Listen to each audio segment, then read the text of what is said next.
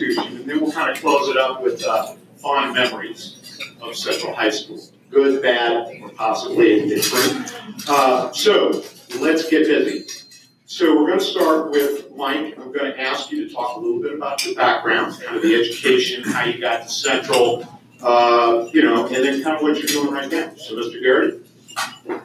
Thank you very much. Well, let's see. Central was a huge school for me because my experience had not been in a school nearly that size. I was born and raised in northwest Iowa on a farm near Storm Lake. Many of you may have been through Storm Lake on the way up to Okoboji. And I went to high school in Storm Lake, high school there. And after graduating, I went to Creighton University. And while at Creighton, I decided to go into teaching, did my student teaching. I was lucky enough to do student teaching at, not Central, but Vincent High School, where I don't know if any of you remember this name, but Gunnar Horn was Mr. Journalism, and he was fantastic. And he did so much for me. And I taught basically English there, but I helped him with the yearbook and with the newspaper. And the job opened up at Central, and I know he had a lot to do with recommending me for the job. And I came to Central, and I started in 1963. 1963-64 was my first year with the Register and the Obook. And I was very fortunate in arriving at Central. I don't know if I'm getting ahead of myself, but I need to mention some teachers there who had a great influence on me. I was going through a yearbook last night in preparation for this. There were so many teachers in there that I could mention. I can't mention all of them, but there were so many great teachers there, and I know that undoubtedly continues today. But when I came, the department chair in the English department was Joe Frisbee. And I remember her so well because she was so helpful in those early years. And at Central, I taught, well, I had quite a schedule. I taught English, primarily junior English. American literature was my specialty. And I taught 2 classes of journalism, the beginning courses.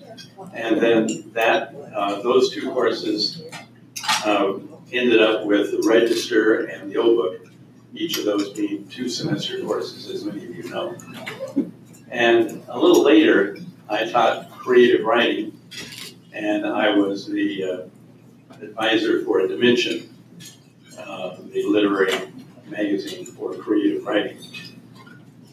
And basically, that was my start at Central. I started in 63, 64, and I retired. That, by the way, was the first year that Dr. Muller joined us. And I retired in 1995, and that also was the year that Dr. Muller retired. And anyway, that's it. So in other words, you were the scribe of Dr. Muller's time at Central High School. You know everything. Henry, how about you?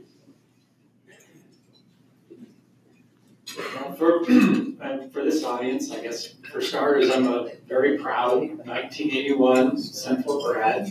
Some of my 81 classmates are here today, including my wife, Susan.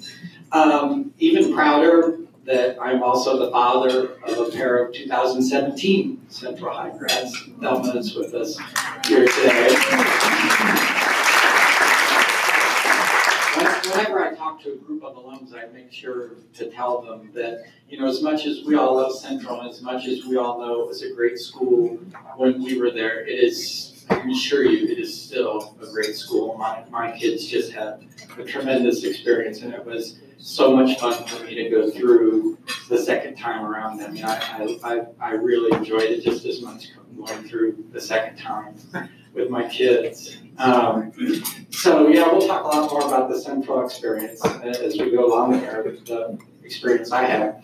As of next month, I will have been at the World Herald for 38 years. So, very I know it's probably hard to believe I started there at age 2, but actually I did start just 6 months after graduating from Central. I started in the sports department at the World Herald as a copy editor. I went to UNO, and 3 years later, as I was graduating, I moved over to Newside. I was a police reporter. Was sent down to Lincoln to cover the legislature, was our bureau chief for a number of years. For the last 2 decades, I've been a general assignment reporter, so I write about just about anything. And I still do a little sports. I do a lot of projects, do a lot of data analysis. That's what I was doing this week. Do some long-form journalism, like multi-part series, and some of those have actually turned into some books. Do some investigative reporting, like the Goodwill series that you might remember from a few years ago, and this year's stuff about the debacle that is the OPS pension fund. But one of the most recent stories I did, frankly, was Doc Muller's obit, and I was very, very honored to get the opportunity to do that. I love the variety of things I get to write about. In fact, all these years later, I love my job as much as the first day I walked into that place. I love the fact that it's different every day and sometimes shocks me and surprises me. I love the fact that I constantly learn new things and that I meet very interesting people and hear their life stories and get the opportunity to tell their stories. And of course, as a journalist, you get an opportunity to shine a light where it sometimes needs to be shown and to make a difference. So being a reporter to me is just the best job there is. And or at least definitely for me, it is the right job for me. And to me, it's the closest thing there is to rock and roll out there. So Mike, you said you started over at Benson with Benetworth. And obviously you got a view that's pretty hardcore journalism, particularly on the teaching end. You get hired to come over to Central to run the oldest, and I'm going to claim the oldest. I know that there is a town somewhere southeast Nebraska that likes to say that their newspaper, but I don't think Brownville still has their high school. So I think that makes us oldest. So you took it over. Talk a little bit about the Register when you started and when the Register and the whole book ended. You know, what you hope to aspire to, whether you got it.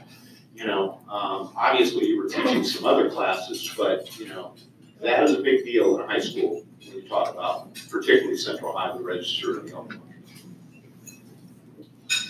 I was very fortunate in that both of those publications were publications to be proud of at that time. I was looking at some of the, and I suppose some of you have gone back to look at registers that are now available on the website. And I went back this morning and I was looking at some of those. The one big change we made fairly soon after I came in was to change the size of the paper because we went to a tabloid size. I can't tell you exactly why we did that. It might have simply been a matter of what the printer wanted at that time. But it gave us some real opportunities to do some different things, as I recall. I was very fortunate early on and really during my time there, in that I had such fantastic staffs. They really, took hold of the assignment and went with it and did great work. One thing that I've always been so proud of them is the fact that we never missed a deadline in all of those years that I was there, and that's true of the yearbook as well as the newspaper. And this became a real challenge. We tried, in those days, we handed out the newspaper in a homeroom. And I can recall how proud we were to get it to them on the assigned day. And I remember that one day I came into the room, the newspapers were always stacked by the door when I came in because they were delivered and brought up to our room. But there was nothing there. And I was distressed because we always promised to have the newspaper out on time. And when the staff came in, they began to wander in to deliver. And I said, we had no paper. And they had a good laugh. And they walked me over to the darkroom, which was across the hall. They had brought up all of the copies of the paper and put them in the darkroom as a particular joke on me. And it definitely worked. It definitely worked. Did you get upset? I might have gotten a little. But those were great days. I remember them so fondly, the good things that happened with the paper and with the yearbook. I was proud of both of them in the time that I was there. So just as a follow-up, Mike, in regards to how you put that paper together, what was your role? Were you the one who, so how did the students perform? How did you set this up? That when Henry came in 1981, he obviously went into a well-oiled machine. But was it the kids that were making the paper? Was it the advisor? Can you speak to how stories got assigned a little bit? I have to say that almost all of this was done by the students. I think Henry will back me up on that. Students pretty much ran the show, which on some occasions was a good thing, and maybe on other occasions not so much. I'm getting a little bit ahead of myself, but I've got to tell about the famous April Fool's edition of the paper. I don't know if we have anyone here who was involved in that particular publication. That was in my second year. So Jay Arthur's running the show. Jay Arthur's running the show. I found that out for sure. But anyway, it happened that year that April the 1st occurred on a regular publication day. And so the staff wanted to cook up a particular edition for that particular day. And they did a very clever thing. They were going to do an April Fool's edition on a new edition that had been made at the school, and that the courtyard had been turned into an aquarium. Some of you out there probably remember this. But anyway, this was before, the fancy things that you can do with computers now, so they had to do all of the photography work by hand. And the photographer took a picture through the doors of the courtyard, which, as many of you remember, was closed during the winter. And then blew that picture up to enormous size. And then took another picture through the windows that showed the courtyard. And mounted that particular picture on the back of an aquarium, and the other picture on the front of the aquarium after they had cut out with a razor blade the window. And so what you ended up with was a pretty darn good looking picture of the courtyard filled with water with fish swimming around it. And so then they wrote a story that accompanied that. And we had prayed that week that the courtyard would not be opened because it always was closed during the winter. But the day before we were to publish, the weather had turned nice, and they opened the doors. And I remember the staff was so upset. But anyway, that day we handed out the paper, and the students went crazy. And I always thought it was amusing that they went down out of homeroom as soon as they could to get down to see this amazing thing, which they had walked through on their way to class. Anyway, it was a fantastic hit with nearly everyone in school except for J.R. He found no humor in this at all. And as a matter of fact, we had a number of chats about it. And this went on for some time. And I finally went into the office one day and I was talking to the secretaries and I said, what is he so upset about relating to this? But I thought it was a pretty clever idea. And the answer was, many parents had shown up to see this addition. They started with his office and expected a tour. Anyway, it was not amused. But it was great fun. I can't imagine. Oh my goodness.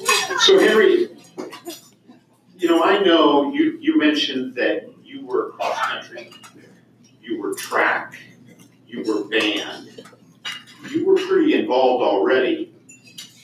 Talk to me a little bit about how you ended up, kind of your experience as Central teachers, but obviously how you ended up in journalism, which, for not unusual for Central kids, but that's a pretty big position to become a sports editor. Well, the short answer to that is because Mr. Garrity called my mom. I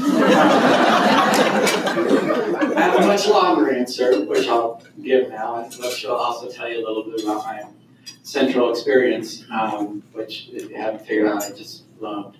I still have a very vivid memory of the first time I stood on Dodge Street and looked up, at this citadel up on the hill. I was, from day one, I was just in Central High School.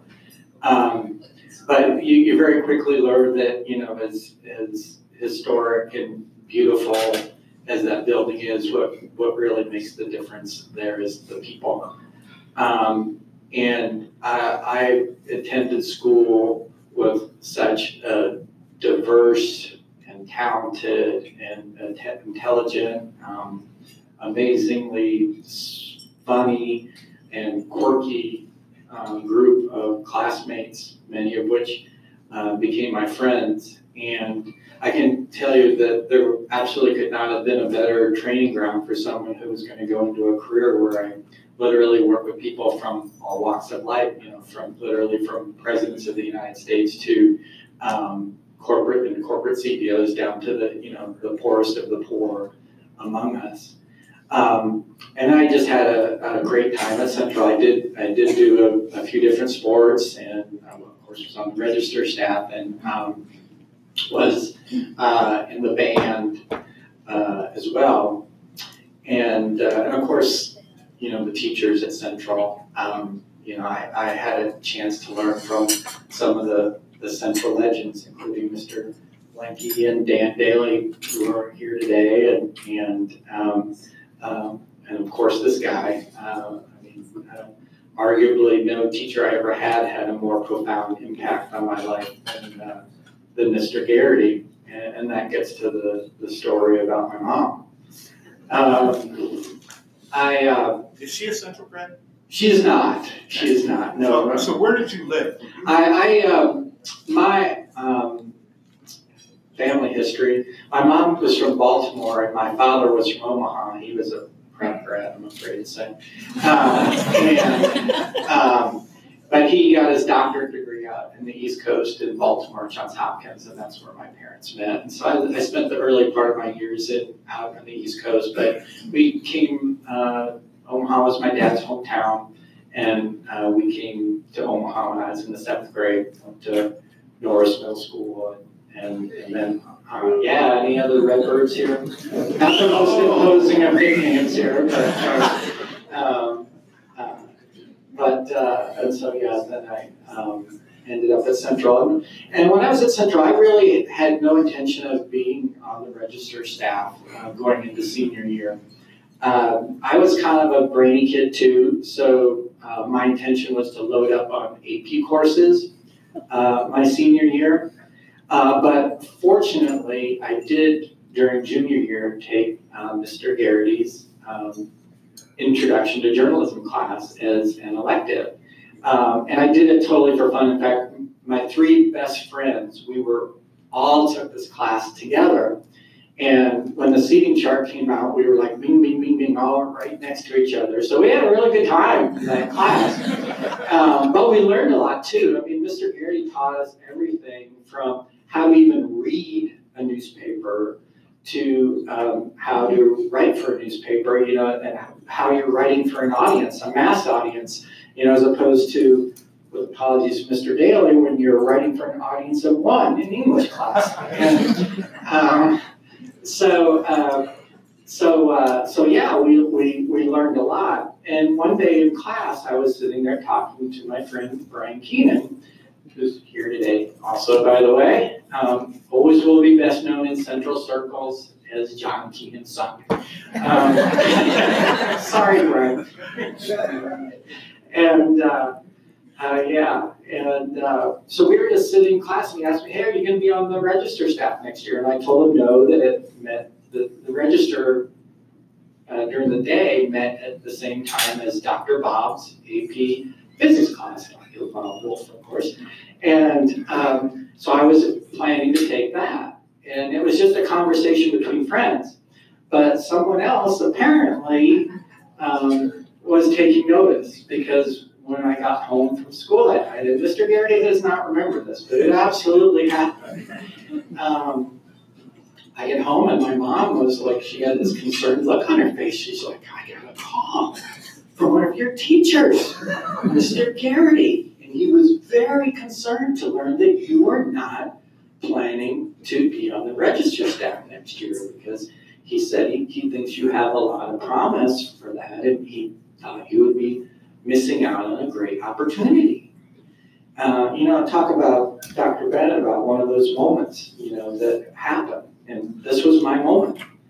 Because like I said, I've been a good student, so I was used to getting, having teachers offer praise at parent-teacher conferences and stuff. But this was really different, because this was a teacher who was saying, hey, I think you have a special talent for something. And so that was just very motivating for me. And I remember, that's when I came to believe, hey, I like writing. Maybe writing could be a thing for me. And right there on the spot, I told my mom, well, I guess I'm going to be on the register staff next year. And that's what I did. I ended up as the sports editor, and I just loved it. I loved seeing things that I wrote in print with my name on them, and that's still a thrill today. And I am certainly not the only person who was touched in this way by Mr. Garrity. And going into those on social media, I heard from so many people who told me that they were equally inspired to go into writing because Mr. Garrity. There were sports writers, there was a poet, there was a person who is a TV, writes for television in Hollywood. I mean, he touched a lot of lives in that way, and it really does speak to the ability of all teachers to really impact the lives of young people. So in other words, what you're saying is I took a class that I really thought was going to be a blow-off class, and I ended up with a career. Yeah. So it's pretty impressive. So knowing that, let's talk a little bit about the register. Obviously, the oldest student-operated newspaper in Western Mississippi, yes, and continues in a really, really outstanding format. We mentioned a little bit that you said the kids were kind of doing a lot of this. What was the role of the advisor? So what I mean by that is obviously as a former principal, and I don't know about Dr. Bennett, I'm sure it's all sunshine and lollipops. That there is kind of a built-in friction that comes along with, administration and student desire for free speech. How did you handle some of that? Talk about, some of the challenges that you had, getting the students to understand as well as getting the administration to work with you. I'm almost going to have to hand this back to you because you have the best story about this. Do you mind? Yeah, sure.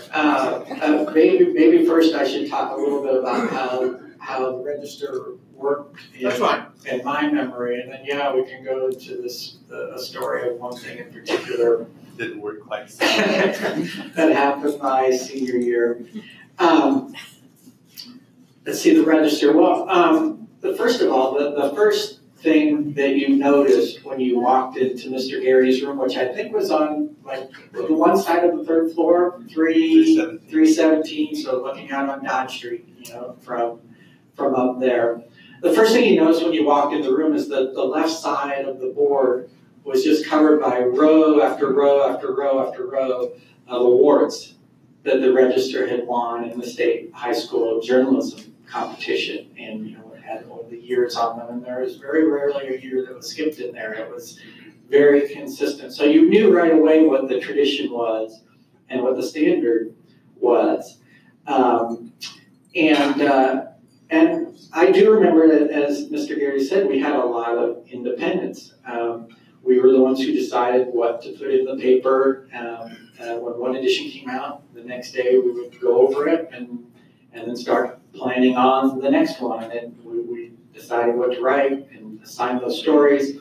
We wrote them, we reported them, and we laid out the paper. Now, Mr. Garrity was always there, you know, as a sounding board and to offer advice. But we had a lot of freedom, and with that, of course, came responsibility.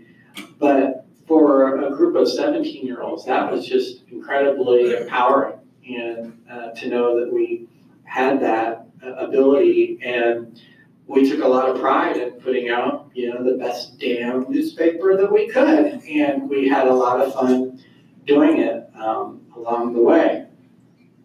But the one incident of which he refers, it really relates to an advertisement more than a story. But Planned Parenthood bought an ad in the Register going into, it was an early February edition. So students sold the advertisement, so this was all sold by the students. They were exactly. doing all this. Exactly. The students handled everything. We sold the ads and did all that. Well, Planned Parenthood put out an ad that basically said, February 14th is Love Carefully Day. And went on to say that you should use your proper protections and such. Well, I don't know what exactly happened, but Dr. Moeller said this ad will not run in the Central High Register. In fact, it was changed to simply February 14th is Valentine's Day. No kidding! And the staff was, we pretty strongly felt that the school should not be, you know, editing our newspaper for us like that. Now, I'm a strong First Amendment guy. I will admit, though, that at the time, that was not a hill that I was willing to die on in this particular instance. But overall, I do recall that Mr. Garrity was pretty understanding about the whole thing.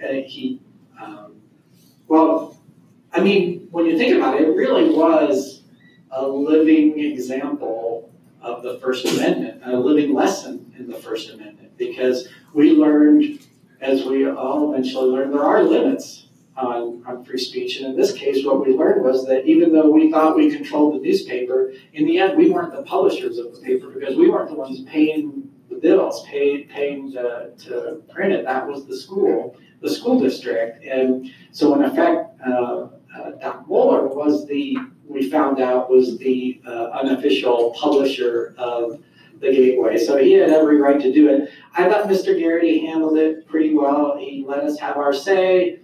I think, I was going to go look up in the archives to see if this happened, but I vaguely remember that we may have even written an editorial that basically expressed our opinion of this.